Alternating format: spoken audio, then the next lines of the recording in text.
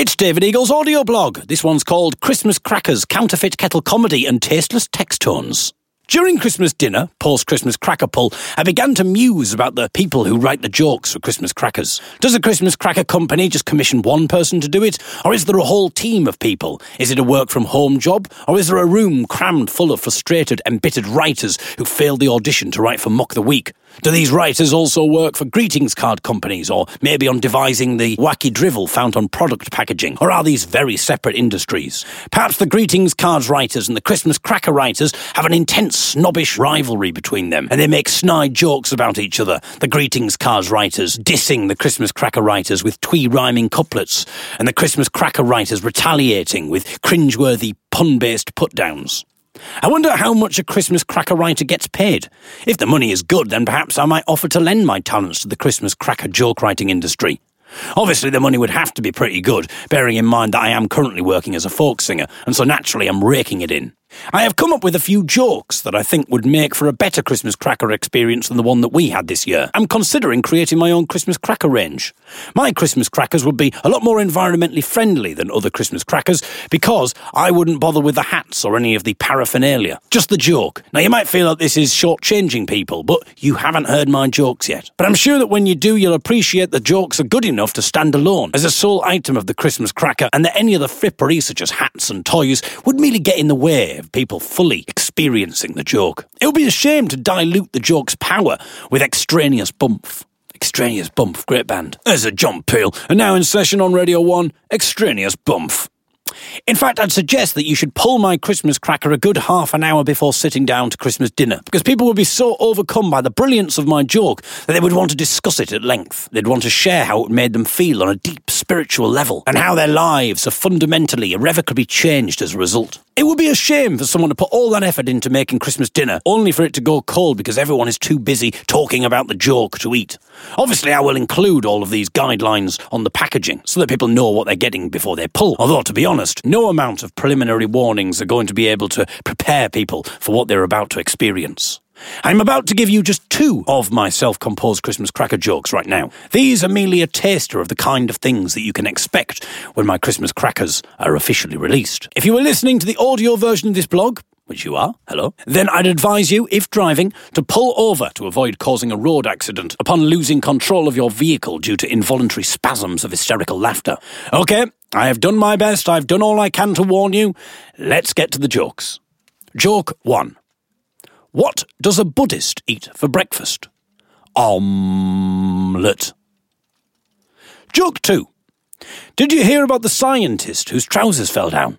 He won the Nobel Prize. Sorry, I've just realised I should have really done a warning for those people with heart conditions. Hopefully you were all still okay. Those jokes are apparently so incredible that recent research indicates that they have the power to take your mind off depressing Brexit-based thoughts for at least 40 seconds. Thank you to Sam, who commented on last week's blog post about niche aquatic porn. He says that he would like to have me saying the words niche aquatic porn as a text tone. I should probably charge for this service, but, as I said before, I'm a folk singer, so I really don't need your money. Therefore, I have clipped me saying the words niche aquatic porn from last week's blog post, and you can download that as an MP3, meaning that there's absolutely no excuse not to have that as your text tone, apart from the excuse of being a sane and rationally thinking person. But given that you're listening to this blog, then that's probably not the case, is it? If you want the MP3 as your ringtone, then you can go to the written version of this blog post on my website, davideagle.co.uk. Find this blog. The MP3 is there. This is what it sounds like. Niche aquatic porn. Niche aquatic porn. Imagine that going off. So you can have that as your ringtone. Sam, if you get it, let us know how you get on. You never know, you might happen to be sitting next to someone on the bus. They hear that text tone, and they just so happen to be a David Eagle blog listener.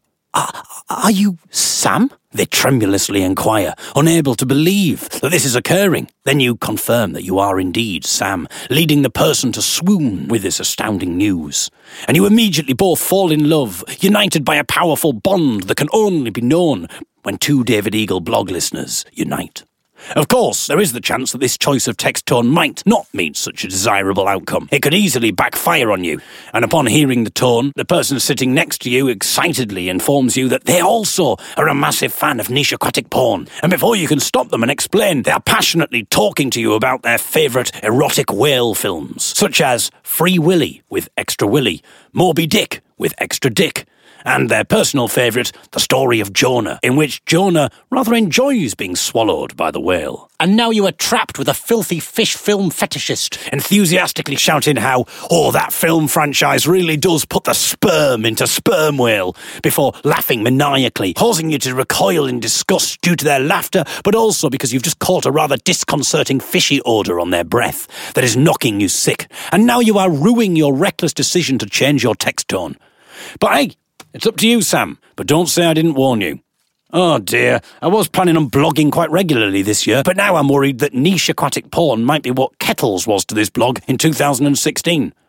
Oh, on the subject of which, I was doing a stand-up gig in London on Sunday when a comedian did an entire routine on smart kettles. I was absolutely horrified, not only to see this brazen plagiarism carried out in front of me, but also because the audience were lapping it up, seemingly completely unaware of the fact that the man who'd just been on mere minutes earlier had written blog post after blog post on the very subject. The comedian in question is one Darius Davies. As soon as I finish this blog post, I intend to write him a cease and desist letter, instructing him to drop all smart kettle-related material from his gigs. It wouldn't surprise me if in a few days' time, Darius Davies announces that he's planning to create his own range of Christmas crackers.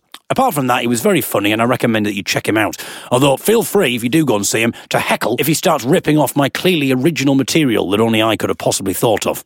Talking of stand-up, thank you to Jane who commented on last week's blog post. She says, "Brilliant, David. I really enjoyed reading this." Reading it, Jane, reading it. Well, feel free, but if you're not listening, then you're not in with this club. You don't get these extra bits here. Belated congratulations on becoming Nottingham Comedy Festival's new Comedian of the Year. Thank you very much, Jane. I will be talking more about my stand-up because there was so much that happened last year in terms of stand-up that I didn't even cover, didn't even blog about. Loads of stories, and there's loads of stand-up going on this year, and there's always stuff to talk about. You have to kind of be careful about what you can and can't talk about, because if you start talking about other comedians, or you start talking about organisers and promoters and that kind of thing, then you could make yourself quite unpopular. But I've got loads of stories to impart, which I will do over the course of these next few months. Karen replied to last week's blog post, Kerris Matthews and Sexy Fish, when we were talking about Michael, fellow Young 'Uns member, who always brings his pillows with him whenever he travels. He brings 2 pillows with him. She says, "Leave Michael be. I'm with Michael on the pillow front. I also travel the world with my pillow. Not quite as extravagant as Michael's 2 pillows, but my pillow just the same." Now, the thing is, Karen, it started out with Michael with 1 pillow. That was last year.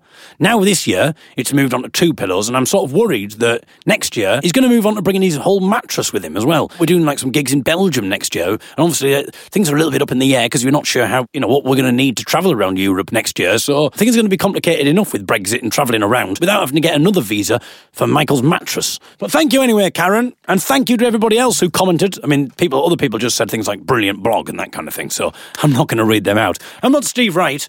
Thank you for listening. I'll be back very shortly because I've got loads of things to talk to you about. Till then, goodbye.